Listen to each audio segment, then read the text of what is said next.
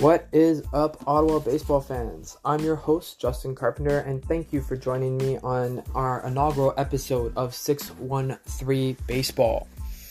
I have a good first episode for you guys lined up today, as I will have the founder and president of the Capital City Reds, Roch Seguin, joining me today to speak a little bit about his program. We will also dive into our shiny new toy here in Ottawa, the Ottawa Titans professional baseball team and the Frontier League, and how that will impact professional baseball here in Ottawa.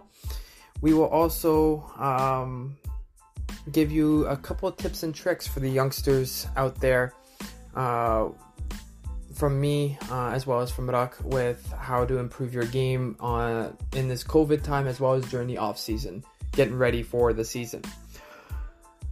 But first, a little bit about myself. I played locally in Little League and in travel ball with Canterbury, South Ottawa, then followed by the Ottawa Knights when I could play travel ball.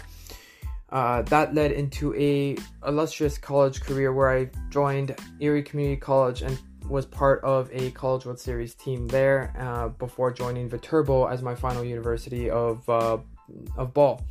I also played locally in the men's league here as well with the Ottawa Panthers.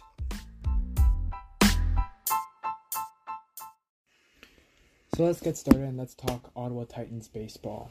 And look again, there's another inaugural season for professional baseball in Ottawa. And I say another because since the Ottawa Lynx, it's just been a revolving door of professional baseball. We've had the Rapids, we've had the Fat Cats, we've had the Champions, and now the Titans.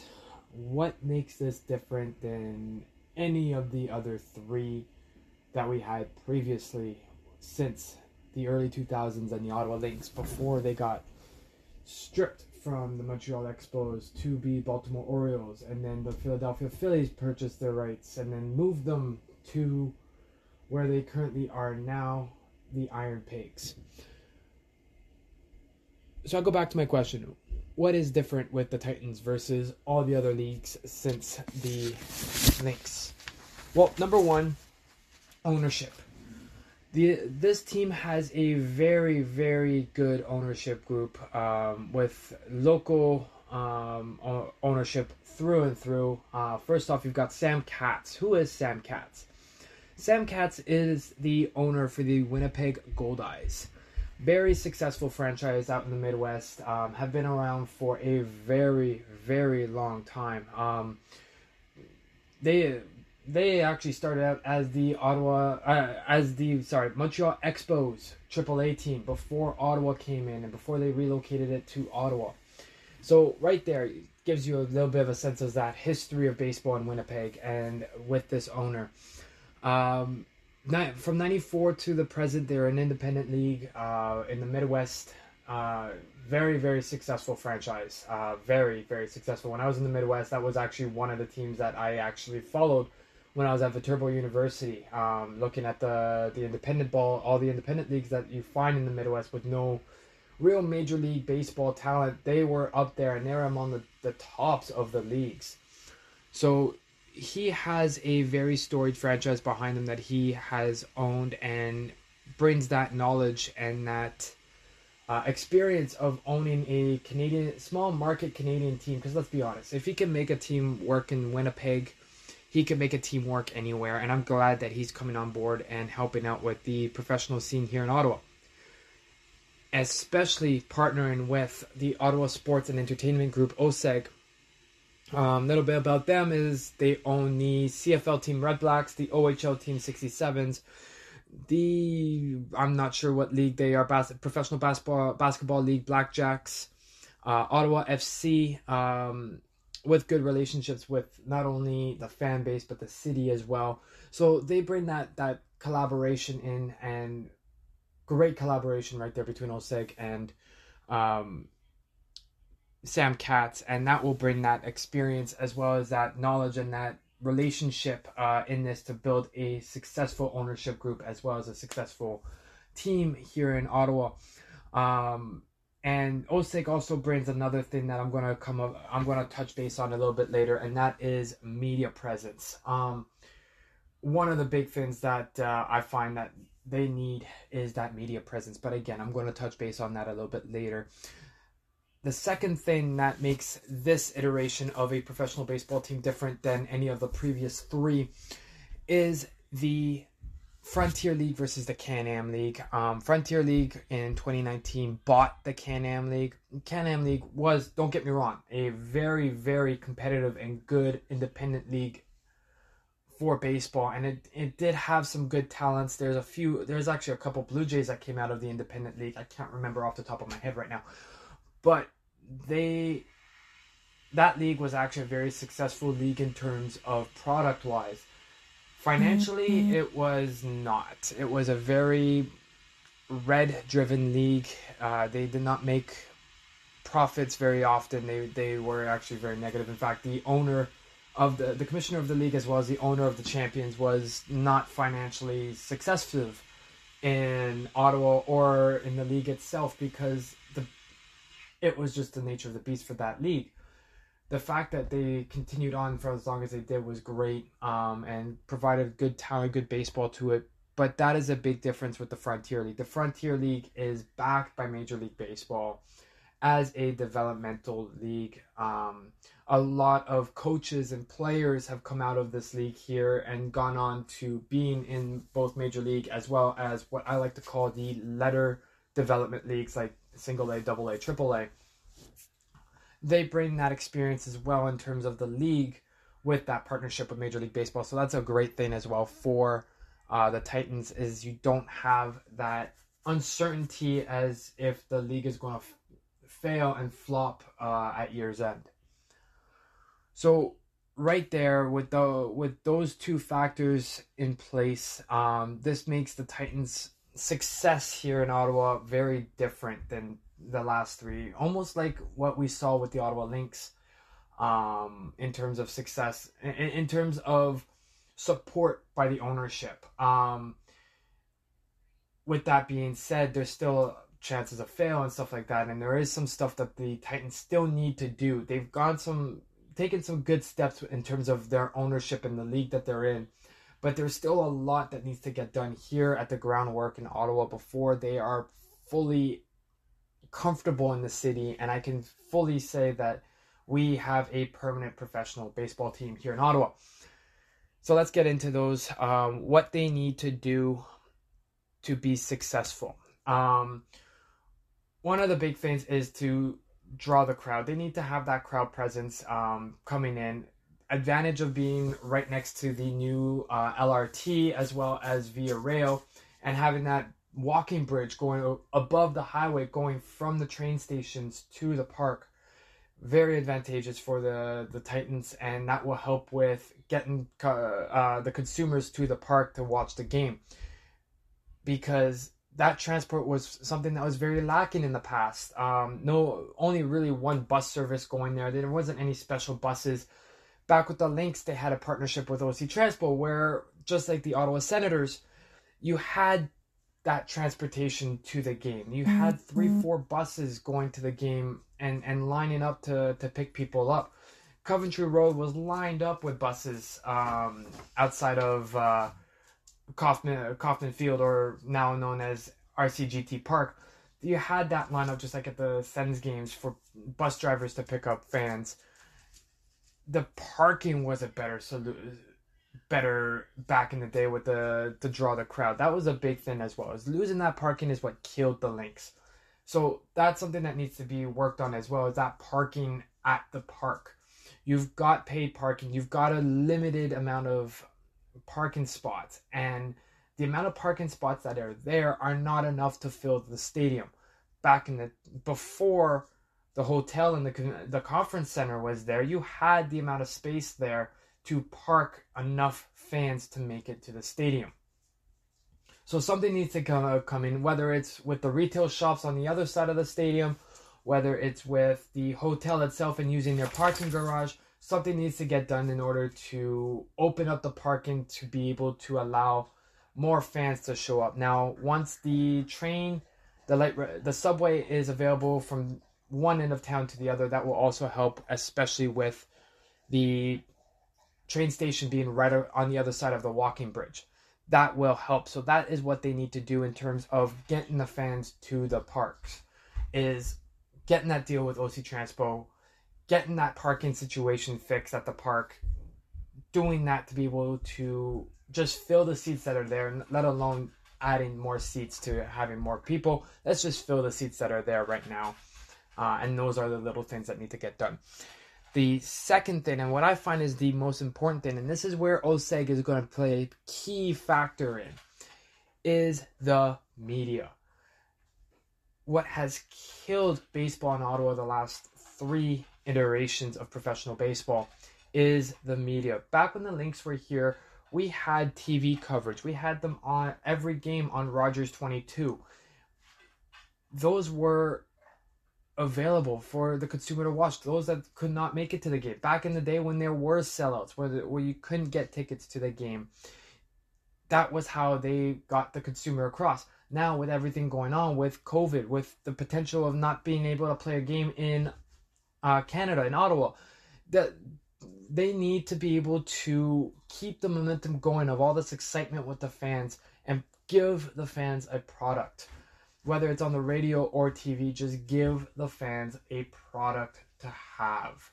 And that's where OSEG and their partnership with TSN for broadcasting 67's games, Red Blacks games, they will be able to bridge that gap that we have in terms of content.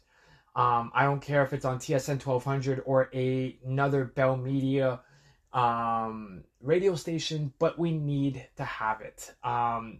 It's tough enough to keep up with just social media. And don't get me wrong, the Titans are doing a great job with their social media. Social media is not something that I'm worried about with the Titans. They're all over the place. You've got a lot of fans that are super excited. They're retweeting and sharing their content. They're coming out every other day with a new signing, with an update. They're also giving you updates as to the teams they're playing. The other day they posted a blurb about Lake Erie Crushers, which aren't even in their division, but they are going to be playing against them, and they are in the league. So it's driving content like that, is giving us the content. And that is one thing that so far, since the announcement of the Ottawa Titans, since all that has come in, we have very little exposure to it in the media. We have their social media page, that's it. We have this podcast that I'm starting, that's it. We need to be able to get that content, to consume this content in other means and year round. It's not something that only on game days or only when something special happens. Like last year, the only time I heard about the champions was when Philippe Aumont threw a perfect game. We cannot have that. We need to have content to be able to have this league and this team succeed.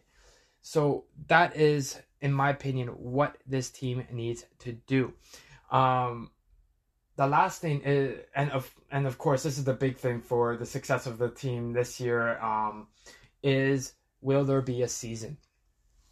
So I talk about the fans, and I talk about having fans going to the games and that advantage and everything like that. But the fact of the matter is, that's only if we're even going to have a season here in Ottawa. And that's why I'm saying that the media portion is probably the most important thing, because it gives us that content.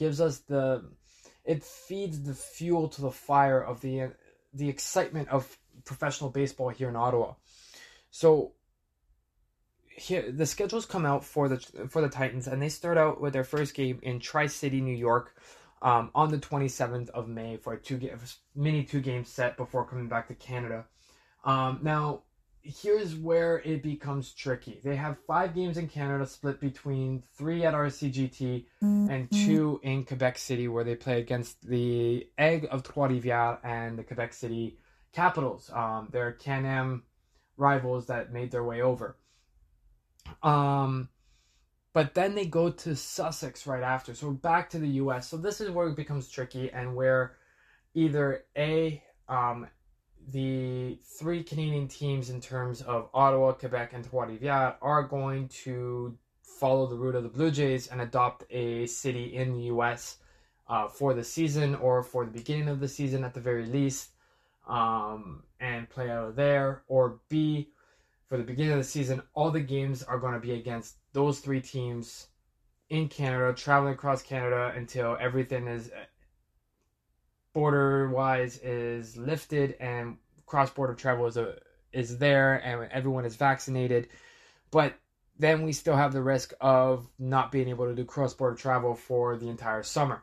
So what I think is going to happen is that the three Canadian teams are going to adopt a home city in the U.S. for this season. Do like the Blue Jays are doing, play out of the U.S. Next season will be the actual inaugural season here in Ottawa. So that being said, I'm excited for this season. I just hope that we get that content that we want, because that's what's going to drive us to being able to have that successful team. Me now is Roch Seguin. He is the president and founder of the Capital City Reds, a baseball organization, amateur baseball organization here in Ottawa. Roch, how are you doing? Doing very well, thanks. Thanks for having me on, Carp. Really appreciate it. I like what you're doing, man. This is good for baseball in the region for sure. Yeah, I figured that there's not much coverage for baseball at all, whether it's the professional or amateur level, and I figured that we better get that, especially now that we got the new professional baseball team. But before we get into things, how have you been? How's COVID been for you and the family?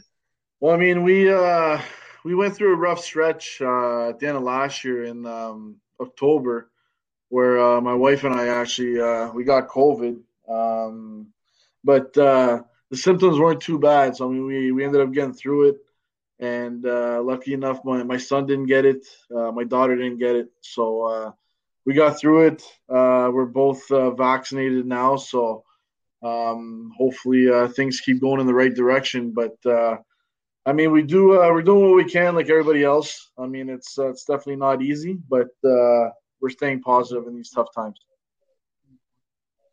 No, for sure. And how was it when you got it? Like, you said that you didn't have very strong symptoms or anything like that, and luckily your kids didn't get it. But what did you guys do? Because as we're recording this, we actually found out that someone from the funeral we were at had tested positive. So we're not sure if we have it or not. We're going to wait till a couple more days, like public health is recommending.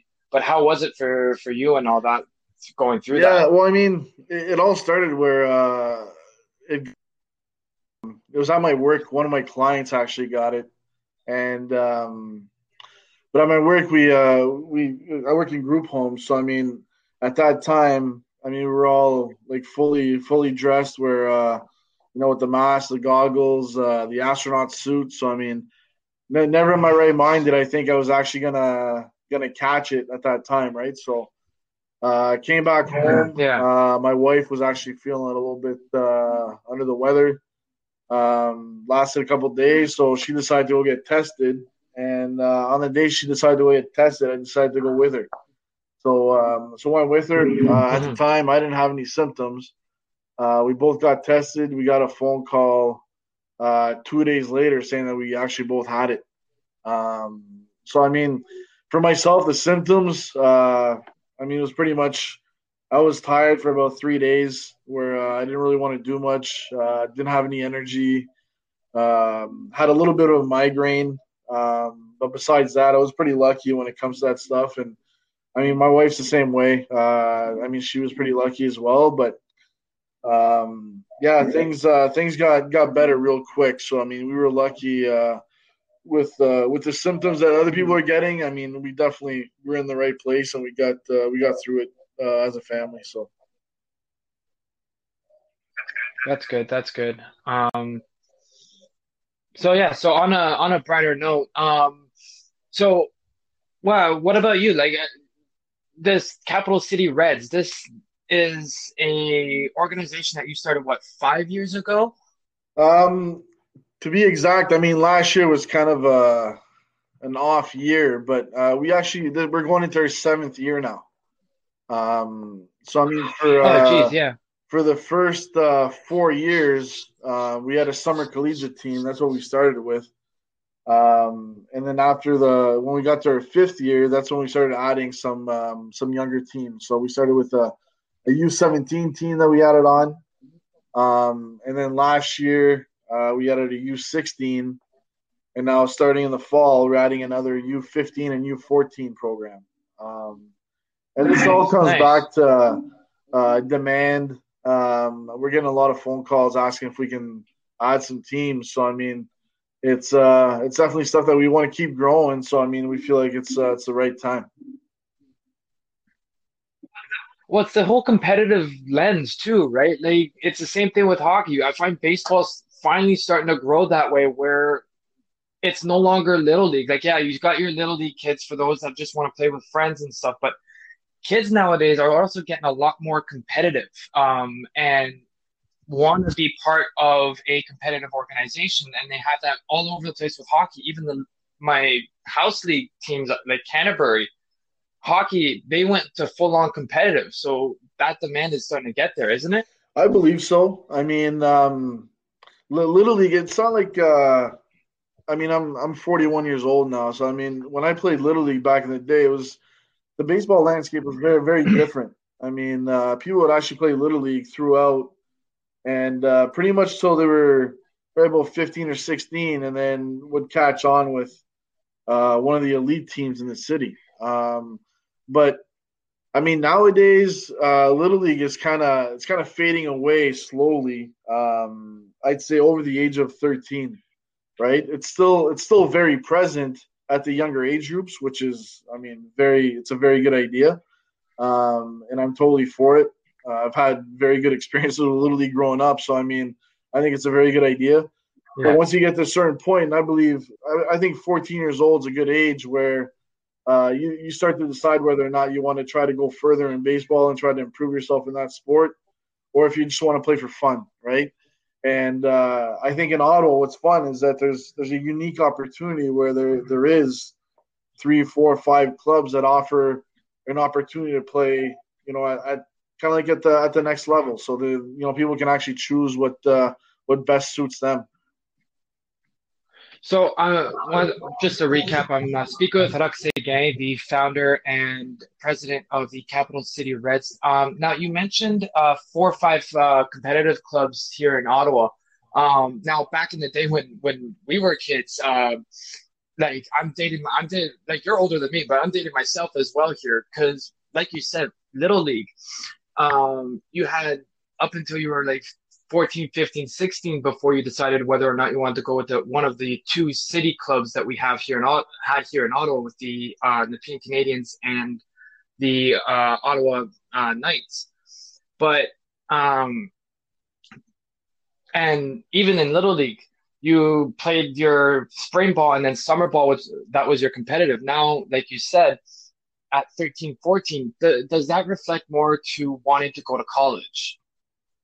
I mean, it honestly depends. I mean, I can't speak on behalf of the other clubs. I mean, I did play for ONC and I did play for the Knights growing up. As you know, I mean, those were the only two teams that were available at that time. Um, Now there's more options with with Watson Academy, with the Capital City Reds, and so I mean, if you look at every club's unique in a sense that they offer something different. Okay, so I think the most important thing for parents and kids is to really do their research and actually look at exactly what every club is willing to offer. Right? I mean, it comes down to coaching staff and schedule and showcase and the amount of kids that they're able to place, whether it be in Canadian universities or colleges or American universities or colleges. So, I mean, it all comes down to what exactly they're looking for. Some clubs practice more than others. Like I said, I mean, I can speak on behalf of my club. I mean, for the other clubs, I mean, I don't know them well enough for me to sit here and compare. But I know that we all Yeah, offer something different, and I think there's room for every team in the city.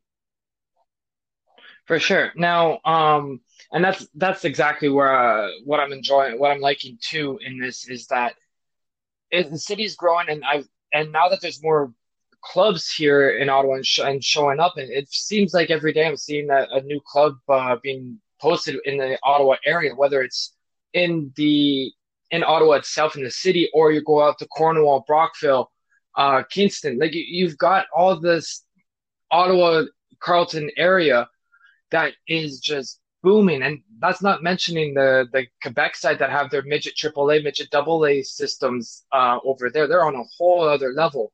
But for you, let's go back. Let's go to you a little bit more.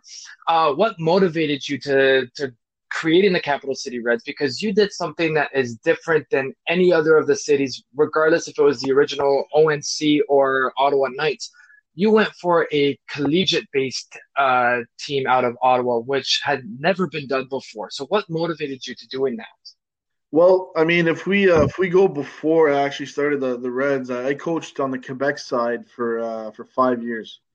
I started at the Hmm. midget AAA level, coached there for 4 years. I was on the Quebec side, so I coached there for 3 years at the midget AAA level, and then I got asked to coach the junior elite for 1 year. So I did that for 4 years. Hmm. I coached the Quebec provincial team 1 year at the national championships, Nice. and then after my junior elite year, I just decided to start my own thing where I felt like uh, we had enough connections as a group to try to help kids in the Ottawa area uh, that want to go further in baseball, that want to try to go to college, right? Or guys that are in Hmm. college and they want to keep playing when they get back home. So, I mean, that's when we decided to start our own thing. So, I mean, the whole coaching staff that we had at the junior elite level kind of made the switch over to the Reds. And that's how it all started.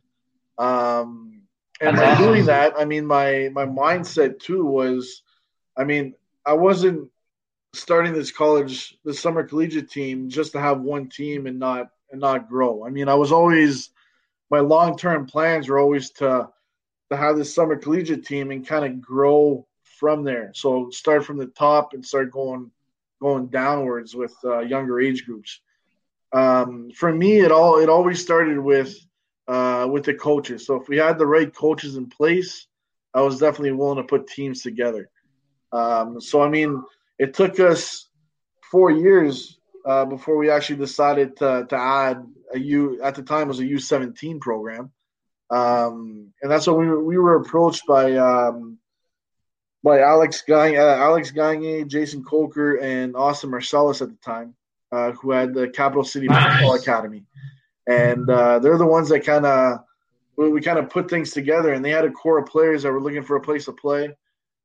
So it just seemed like it was the right fit, and that's how we kind of started growing and going under the banner where we started, getting younger.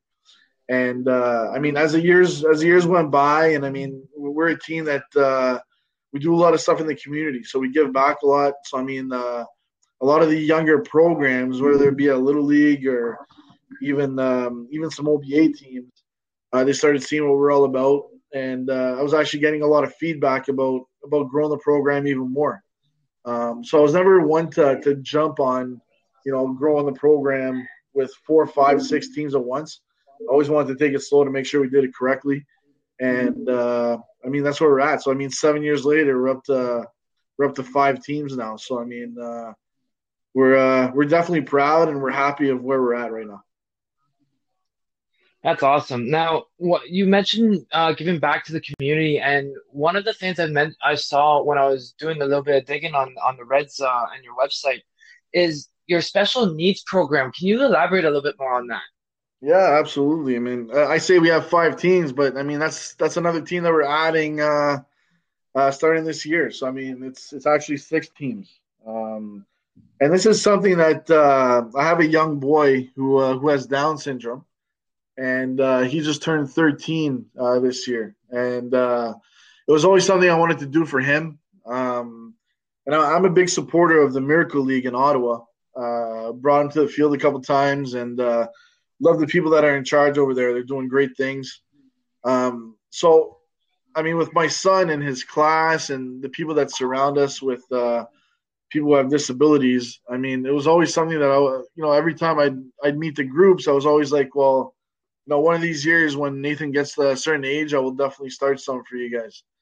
And so, anyways, he got the 13 years old this year, and he loves baseball. And he's a big fan, and so I'm doing it for him, but I'm also doing it for all his friends and all the people that are interested. So it's something that they're not going to necessarily play games against any other teams, but it'll be 8 sessions where they show up at the Miracle League field, and my players are actually going to give back. So there's going to be players from every age group that come to the field, and they'll be accompanying one of the kids with disabilities and putting them through a baseball setting for a couple hours, and the parents can sit back and look at their kids having a blast playing baseball.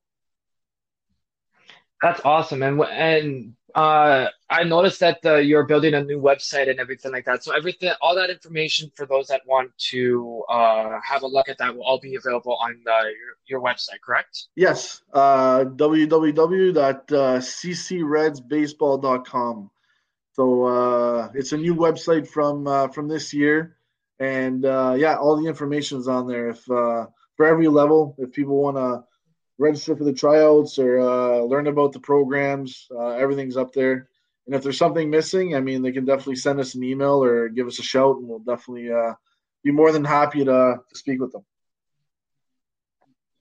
Perfect. And once again, I'm speaking with Roch Seguin, the founder and president of Capital City Reds. Once again, that website was ccredsbaseball.com. If I'm and yeah. So one of the big things, especially for your specific program, that I do want to mention, because like you said, you've only been in existence for 7 years. However, 9 players from your program have signed pro contracts. How proud of you about that? It's pretty incredible, to be honest. It's one of those things where it's all come from the summer collegiate team, and it's kind of a way that we sell our program is we try to get players that play at the junior college level. So for the most part, we get freshmen and sophomores that come play for us, and when we do get juniors and seniors, we do tell them that when they do come over, we're going to do our best to try to help them get to the next level. So, I mean, if they're done school and they want to keep playing baseball, well, I mean, there's opportunities overseas. There's a lot of independent leagues. We're not talking about affiliated baseball because, I mean, affiliated baseball, as you know, is one of those things where a lot of things have to come into place, and a lot of times it happens at a young age. Yeah. So, I mean, when you get to 20, 21, 22 years old, I mean, sometimes you got to go a different route. So, I mean, the 9 players that have signed with independent league teams. Austin Marcellus, who was one of our coaches, actually signed. He was our first guy to sign with the Ottawa Champions, and this was This was what 3-4 years ago, and he ended up playing with them on a contract.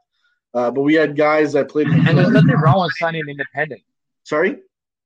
Because there's nothing wrong with signing independent. Like I mentioned earlier in my podcast, the champions and like the Can-Am League and the Frontier League, especially plugging in the Ottawa Titans here. The Frontier League itself is a great feeder league to what I like to call letter minor league ball. Lettered minor league ball, like AAA, AA, single A. Like, it's a great feeder league. A lot, like you mentioned, a lot of the guys that are drafted in the MLB, and this is for you parents out there that are listening to this for your kids, a lot of the players that are in the major leagues were scouted from the ages of 13 years old. We're throwing 100 miles an hour at the age of 16 years old. Like, these kids are freaks of nature that get drafted in the major leagues right now. So don't worry about your kids not getting drafted. Don't pressure them into that. And because, like what I've said, they're still going pro baseball. They're still getting paid to do the sport that they love to play. I wish I had this available for, when I was in college at that point. And you're doing great things. But yeah, it's it's a great way of going about it. Mhm. But you mentioned the Titans and stuff, and the Can-Am League. But one of the big struggles that Ottawa has had over the past years is keeping a professional baseball team in Ottawa. What have you done to through social media and stuff, and what do you have as in terms of being able to promote players to these pro leagues that you think that the Titans need to have to be successful here in Ottawa? Well, I mean, baseball in Ottawa, like you said, I mean, it's been a tough gig when it comes to staying around for a long time. Um, I think the biggest thing is trying to get players that are local, that people know, that can actually relate to. That I think that'll get more fans out to the games.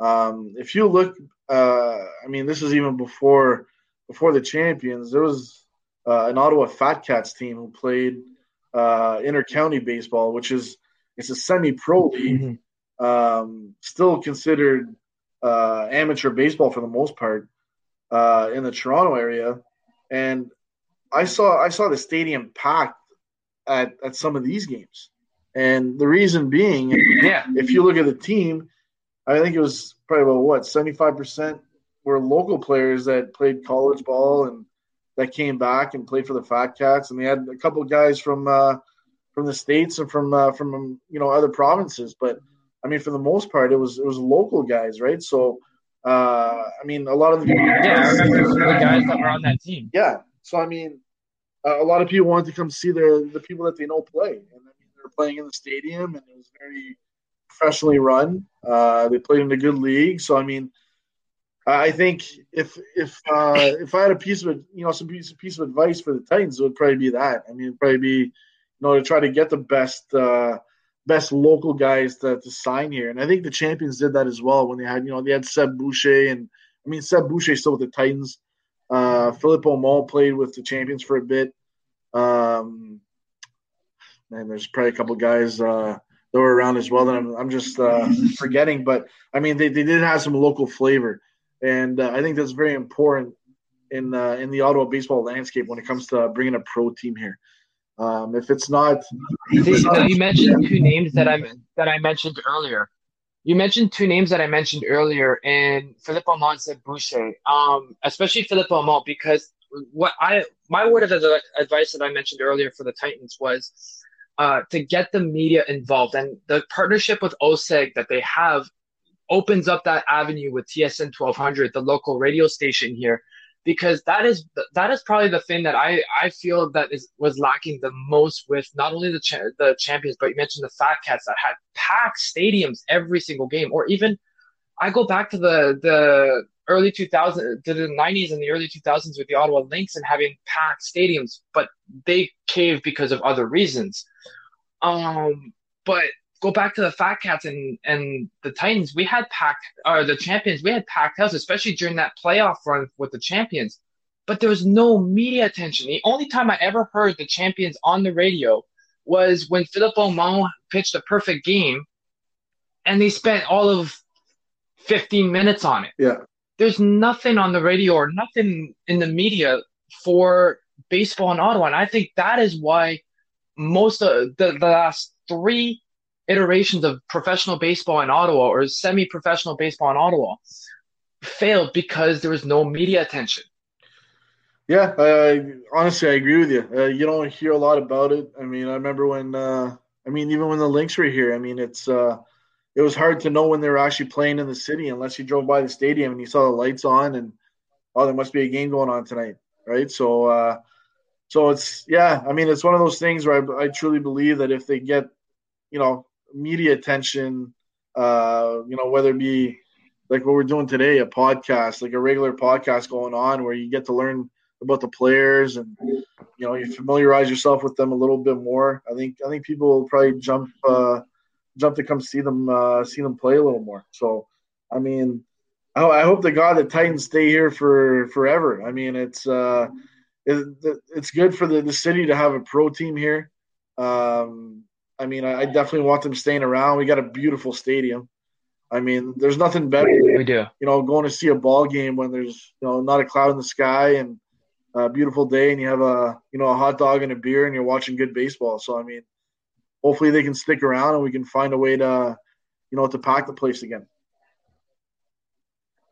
See, now I found something out real quick, just a segue here from something I mentioned earlier. But Sam Katz is part of the ownership group for the Ottawa Titans. And did you know that the Winnipeg Goldeyes used to be the AAA affiliate of the Montreal Expos until the Ottawa Lynx took over in the 70s? I didn't know that far back, but I mean, I know that the Winnipeg Goldeyes have something special going on over there. I know they were part of affiliated ball for a bit, and then became independent. But I didn't know about the Expos part, but that's pretty cool. I spoke with Sam Katz Yeah, on a couple of the occasions, and I mean, he's got great ideas, and I think he's going to bring a lot to the city. Perfect. Now back to once again, I'm speaking with Roch Seguin, the president and founder of Capital City Reds. Now back to the new divisions that your organization. Well, now we can properly call you guys an organization now because you're no longer just what two. You were two teams before with the U17 and the collegiate, but now you're adding in U16, correct? Well, U16 we started last fall, but starting fall of 2021, we're adding a U15 and a U14 as well. So yeah, so now tell us more about that and where parents can find once again information on that new program that's starting out and what information that they need to know so that to really make a proper education as to what your organization gives out more that other organizations across Ottawa don't offer. Well, I mean, for us, it all comes down to development. Okay, and I keep harping on the type of coaches we have. All of our coaches, from top to bottom, have all been guys that have either played at the collegiate level or played professional baseball. So I mean, we definitely have high standards when it comes to the people that we choose to bring on board. So I mean, all that comes down to development. So player development is number one for us. Wins and losses are definitely a far number two. We don't harp on that until you get to the ages of even at the 18U program. That's when we start to really harp on the competitive aspect and trying to win every ball game, right? So I mean, you want those guys going into college ball and being ready with that winning mentality. And so, I mean, my summer collegiate as well, we definitely play every game to win. Um, but I mean, at the U14, U15, and even U16 levels, for us, it's all preparing these guys and making sure they're ready to compete at a higher level. We definitely want them. We don't harp on college right away, not at that age. What we really harp on is really work ethic and making sure that they're doing the right things to get better, making sure they stay healthy for a long period of time. It's not about throwing 80 miles an hour at 15 and then your arm hurting for the next 6 months. So I mean, we're trying to put the right things in place for them to succeed and get better.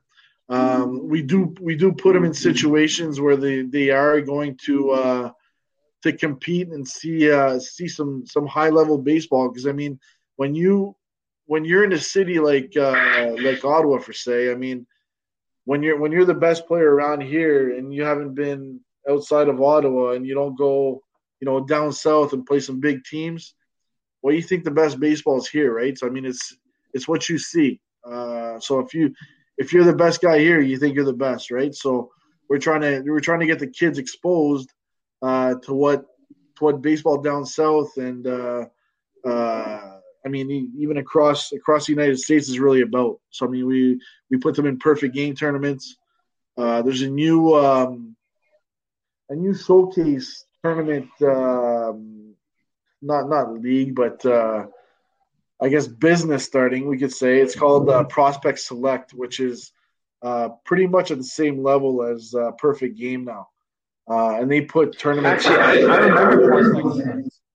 Yeah, they've been getting That, really, really big now. I mean, it's they're pretty much like eye to eye with Perfect Game when it comes to the tournaments they put together.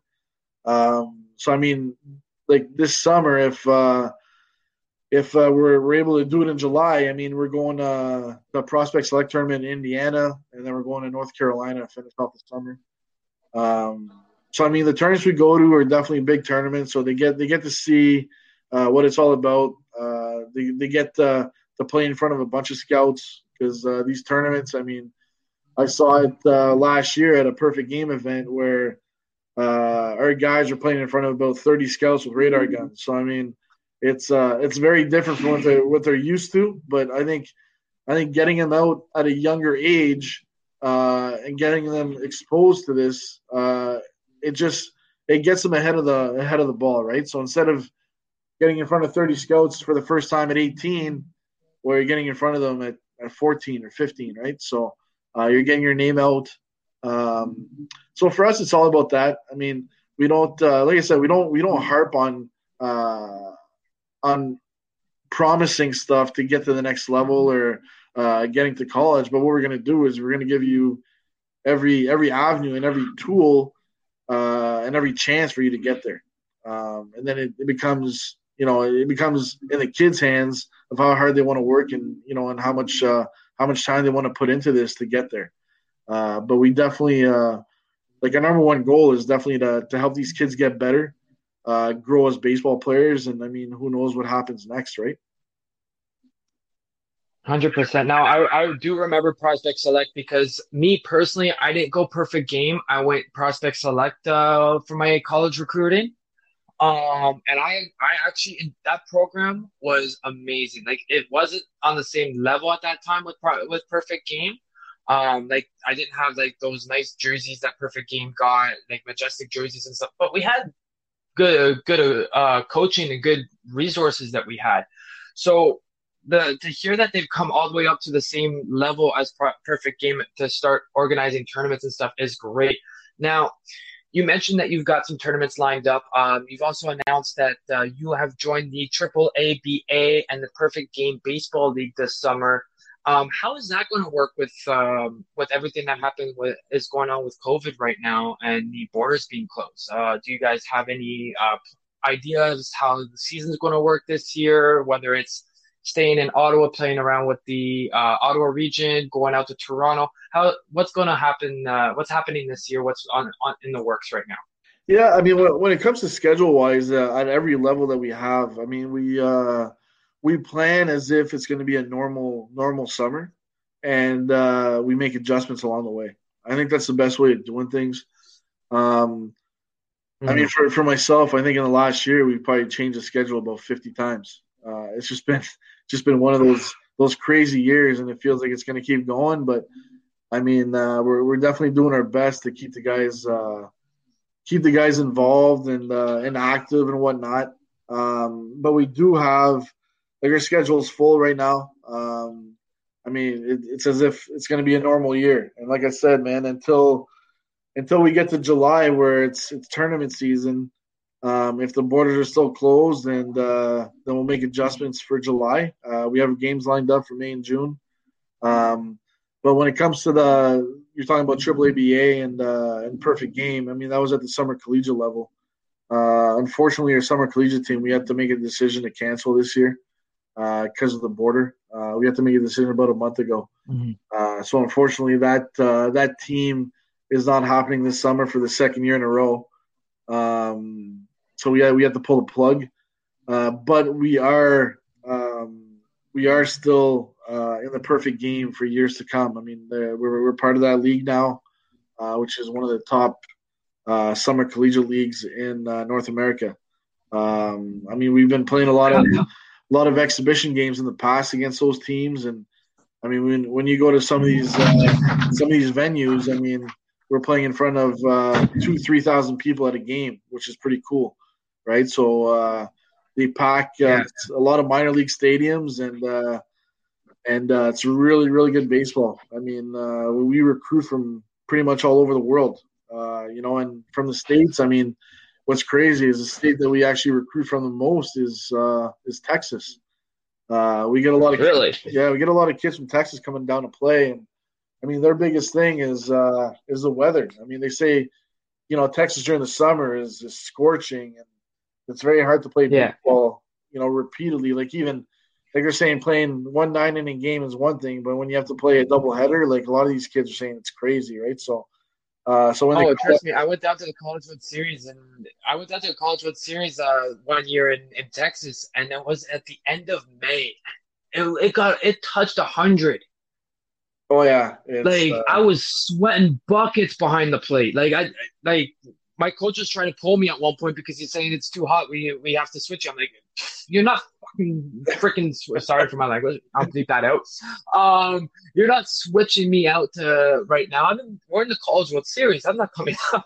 yeah. No, I hear But you. yeah, no, it touched 100 at the end of May. Like for those who don't know what 100 is, that would be like 40 degrees Celsius. Yeah. It was scorching hot, and it was like 2 3 days. We had 2 games a day. It was insane. But I could totally see that with the weather and everything like that. Now, the fact that you guys have gone to the to the Perfect Game World Series, what 5 years in a row doesn't help a little. I'm going to plug that in there a little bit.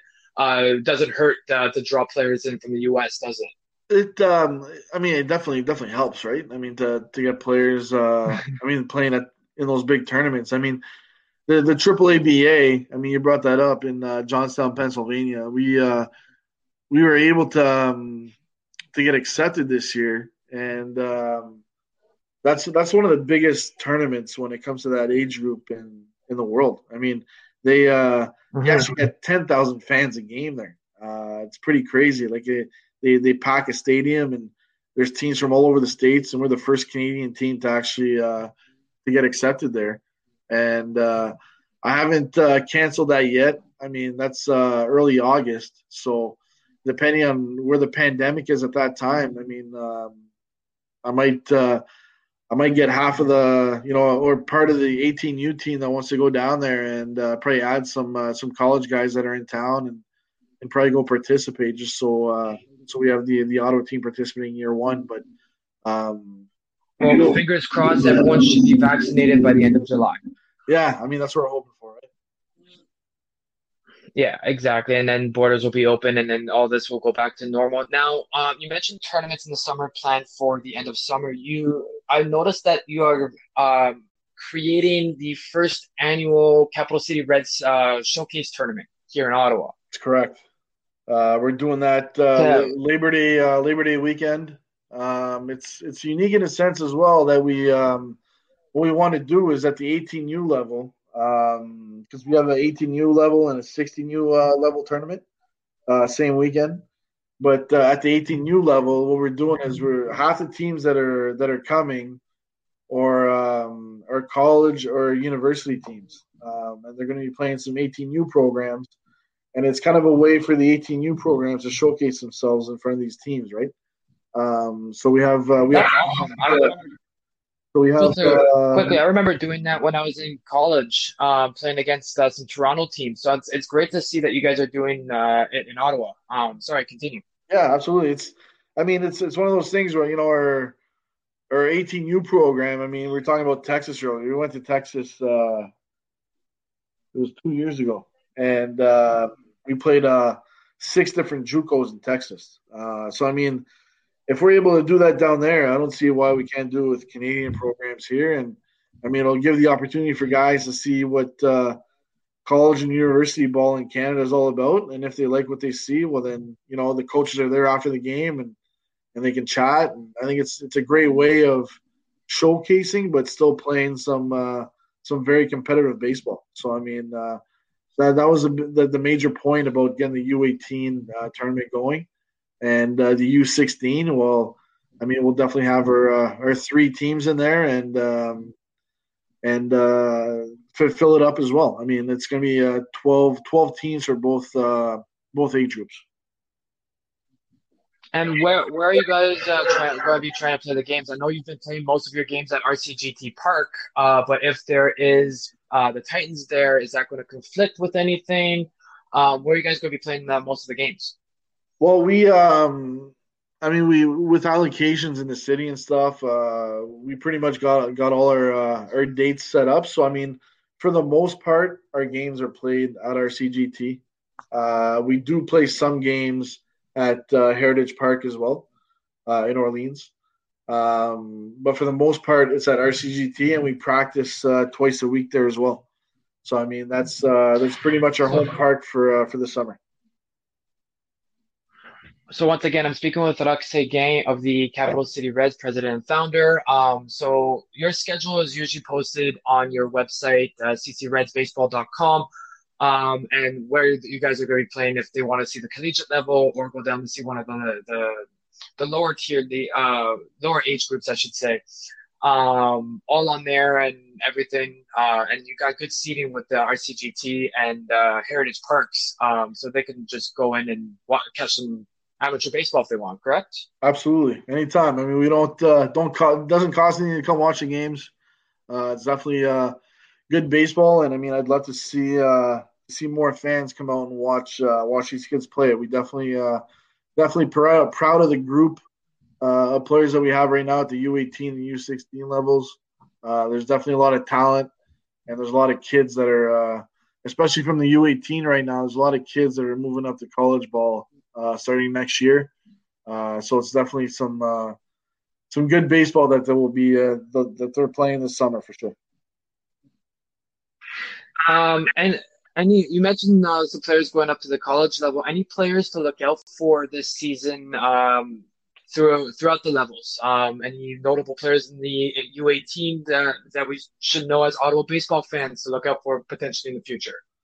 Oh my, there's quite a few players, to be honest. I mean, for me to pick out a couple guys that like from last year's team. I mean, if you want to go back there, there's Pat Mulligan and Jack Mount who played for us. They actually they're going on a scholarship to Cloud County Community College, a JUCO D1 in Kansas. So they both played for us last summer.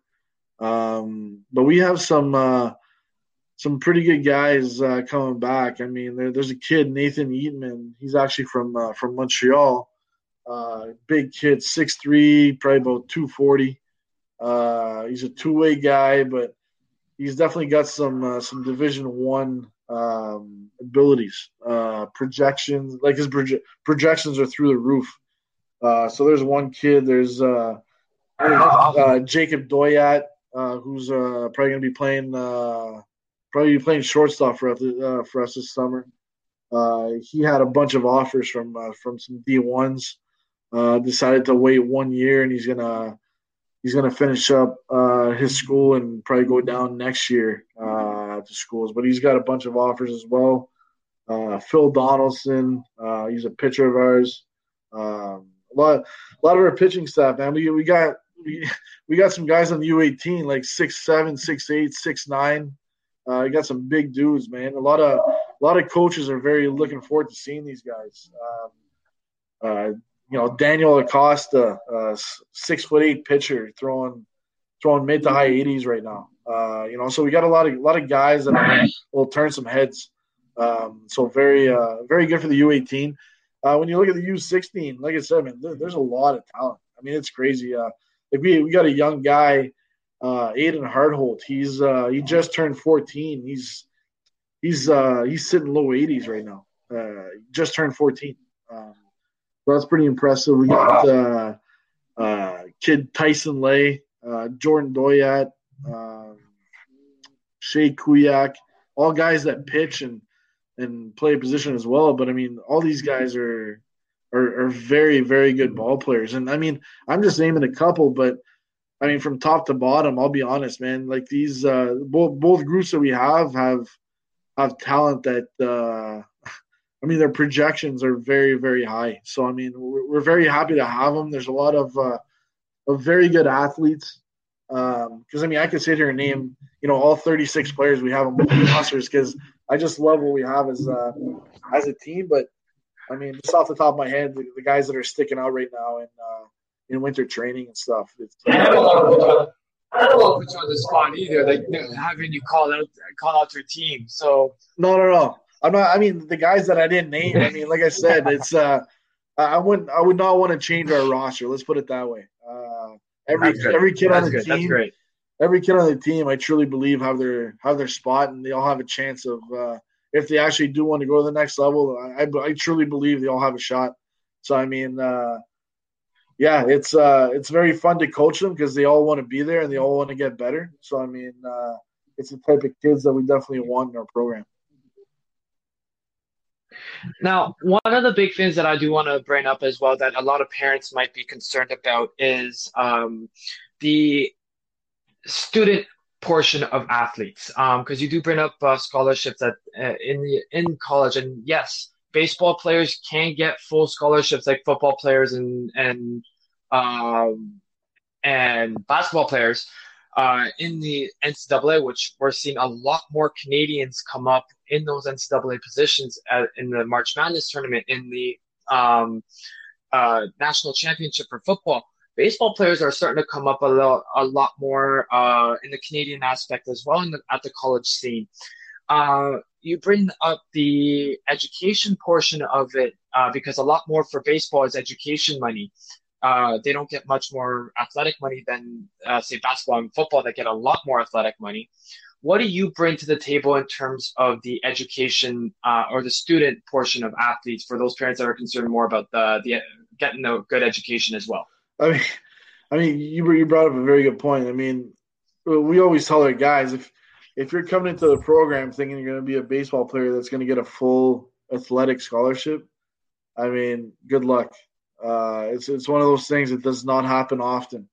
There's only 11.5 baseball scholarships per team, and that's a maximum, right? So, I mean, a lot of times and that's sorry to interrupt. Roch, just sorry to interrupt right there.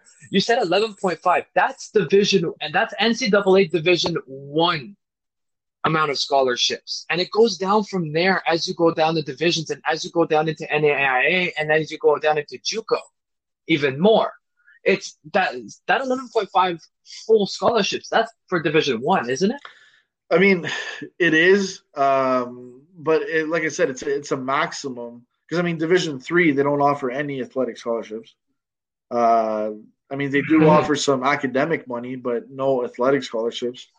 A lot of the schools, I mean, but the maximum stays the same at the D1 and D2 level. D2 level, though, I mean, they don't give any full rides, right? So it's not even allowed at the D2 level to give a full scholarship.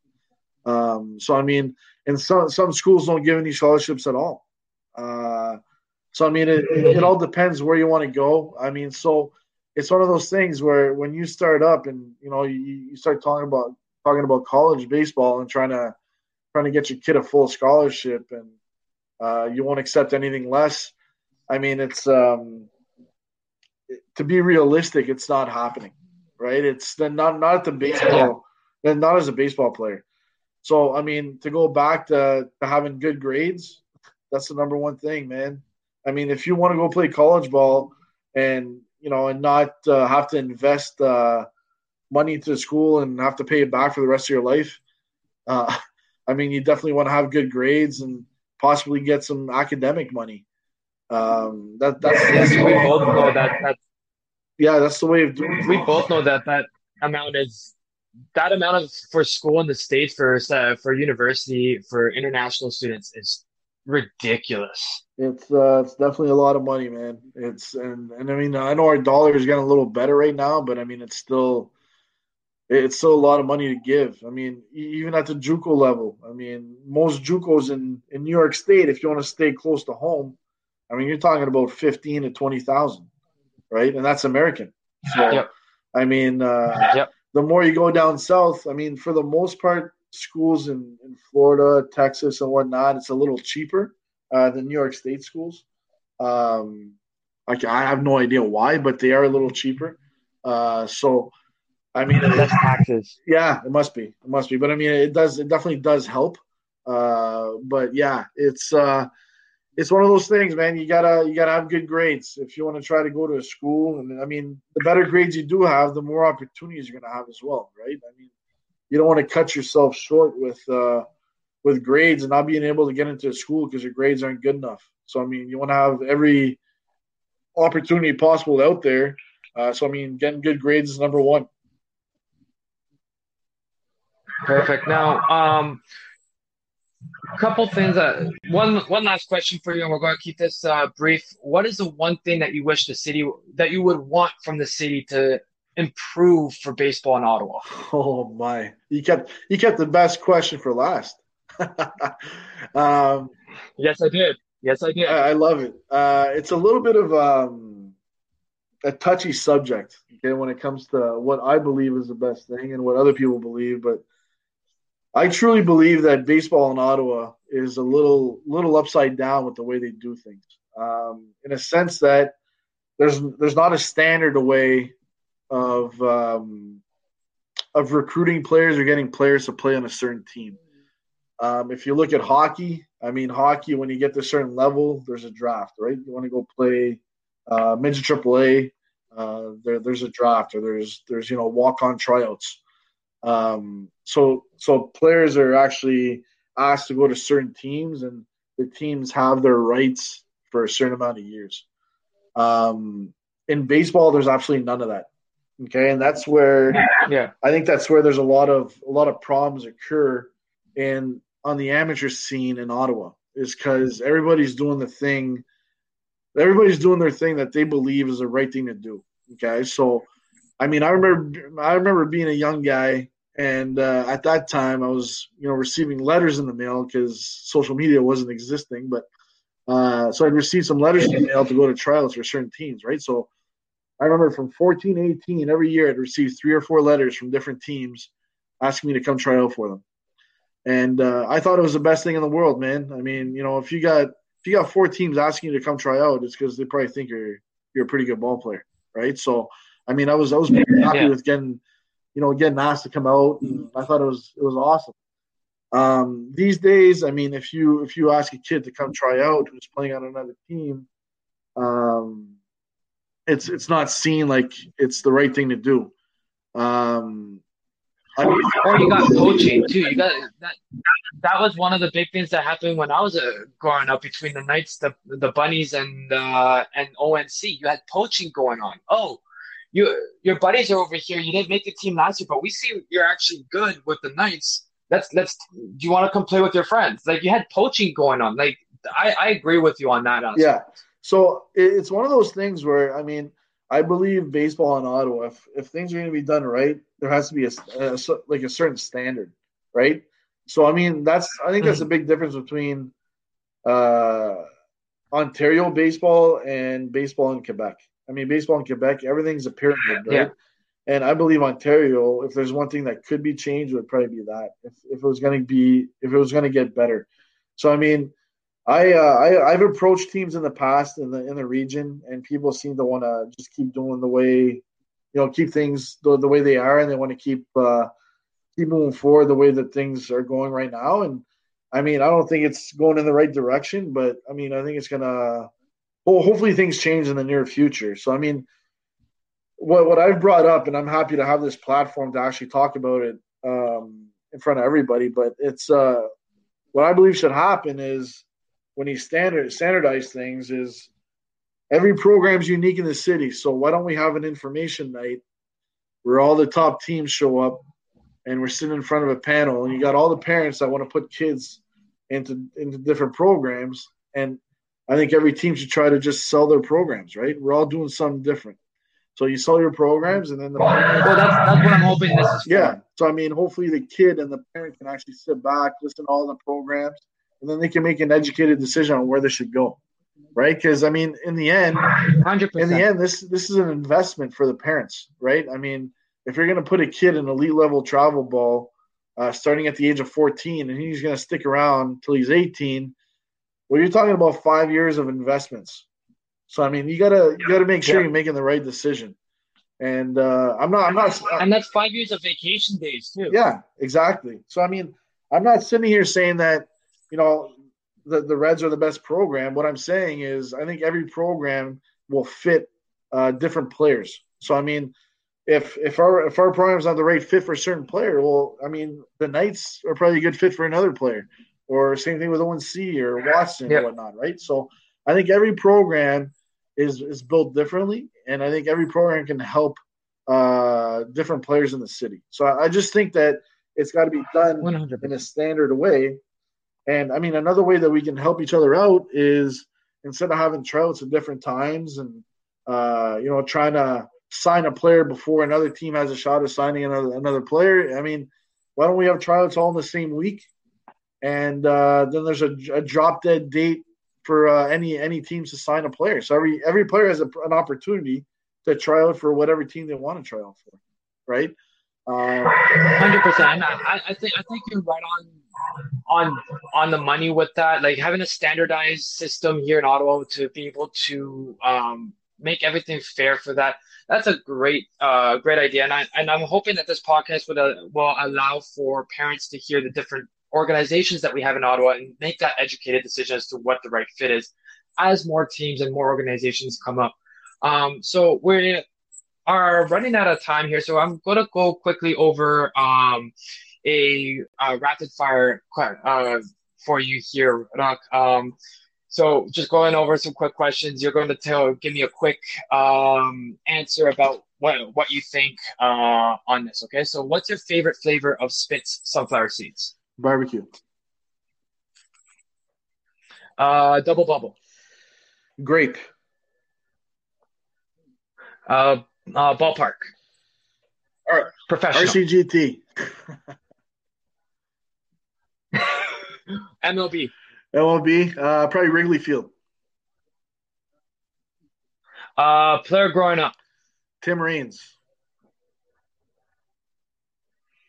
The DH rule, yay or nay? Yay. For or against unwritten rules? For. I'm old school. For or against the shift? Against. Yeah, same here. You're against the Yeah. shift? All right.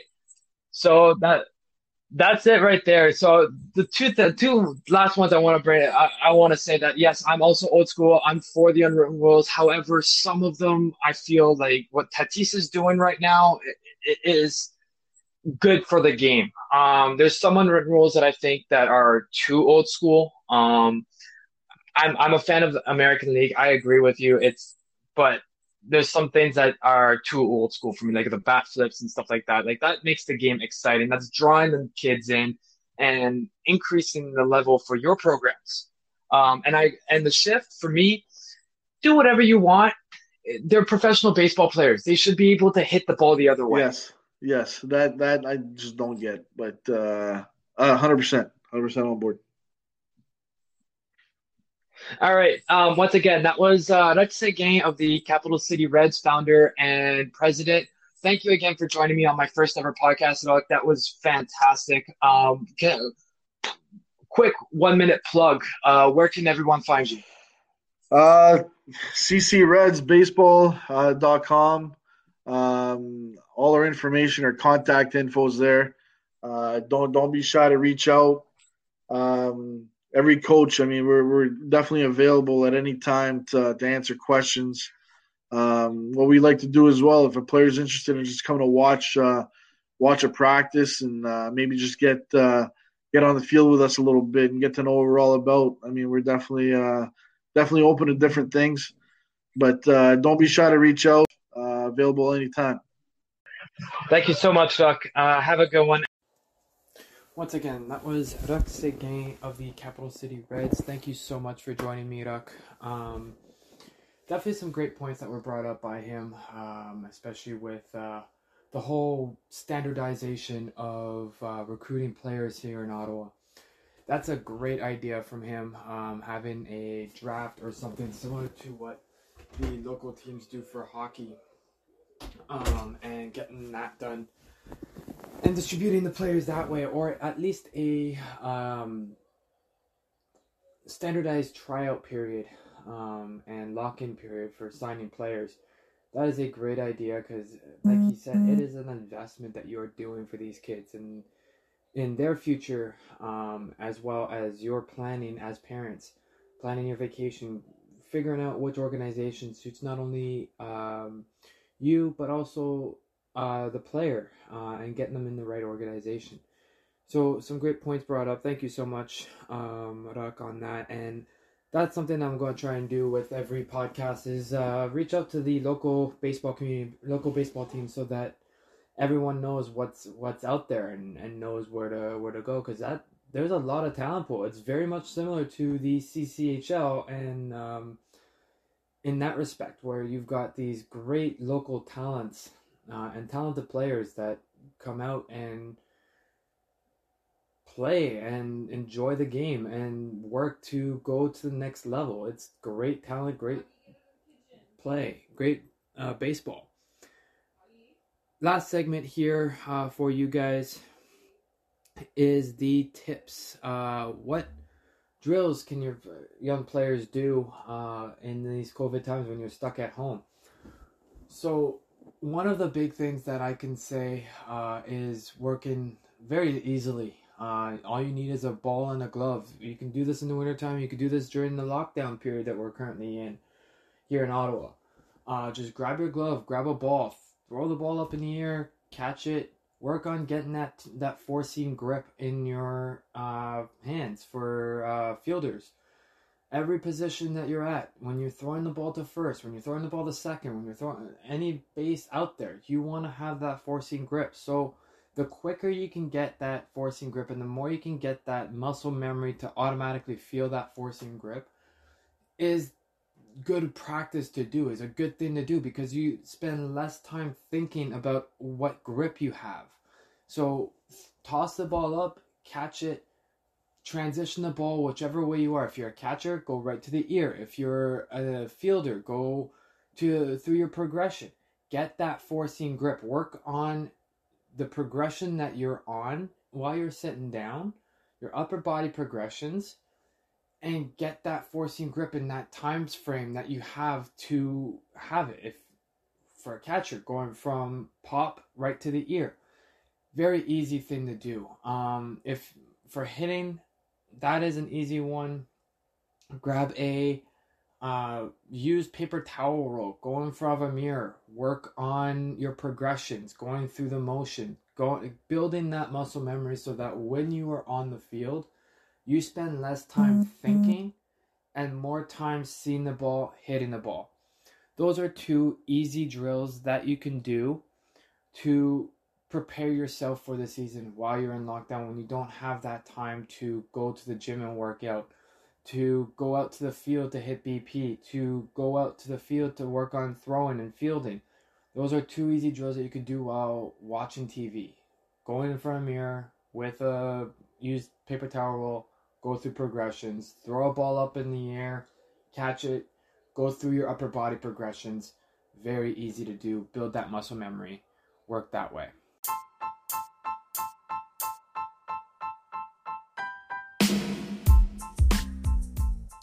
That's all we have for you guys today. Thank you so much for joining me today on the first episode of 613 Baseball. Stay tuned for more to come. You can find me at 613 Sports on Twitter, and these podcasts will be available on all the major platforms. Once again, thank you so much. See you next time.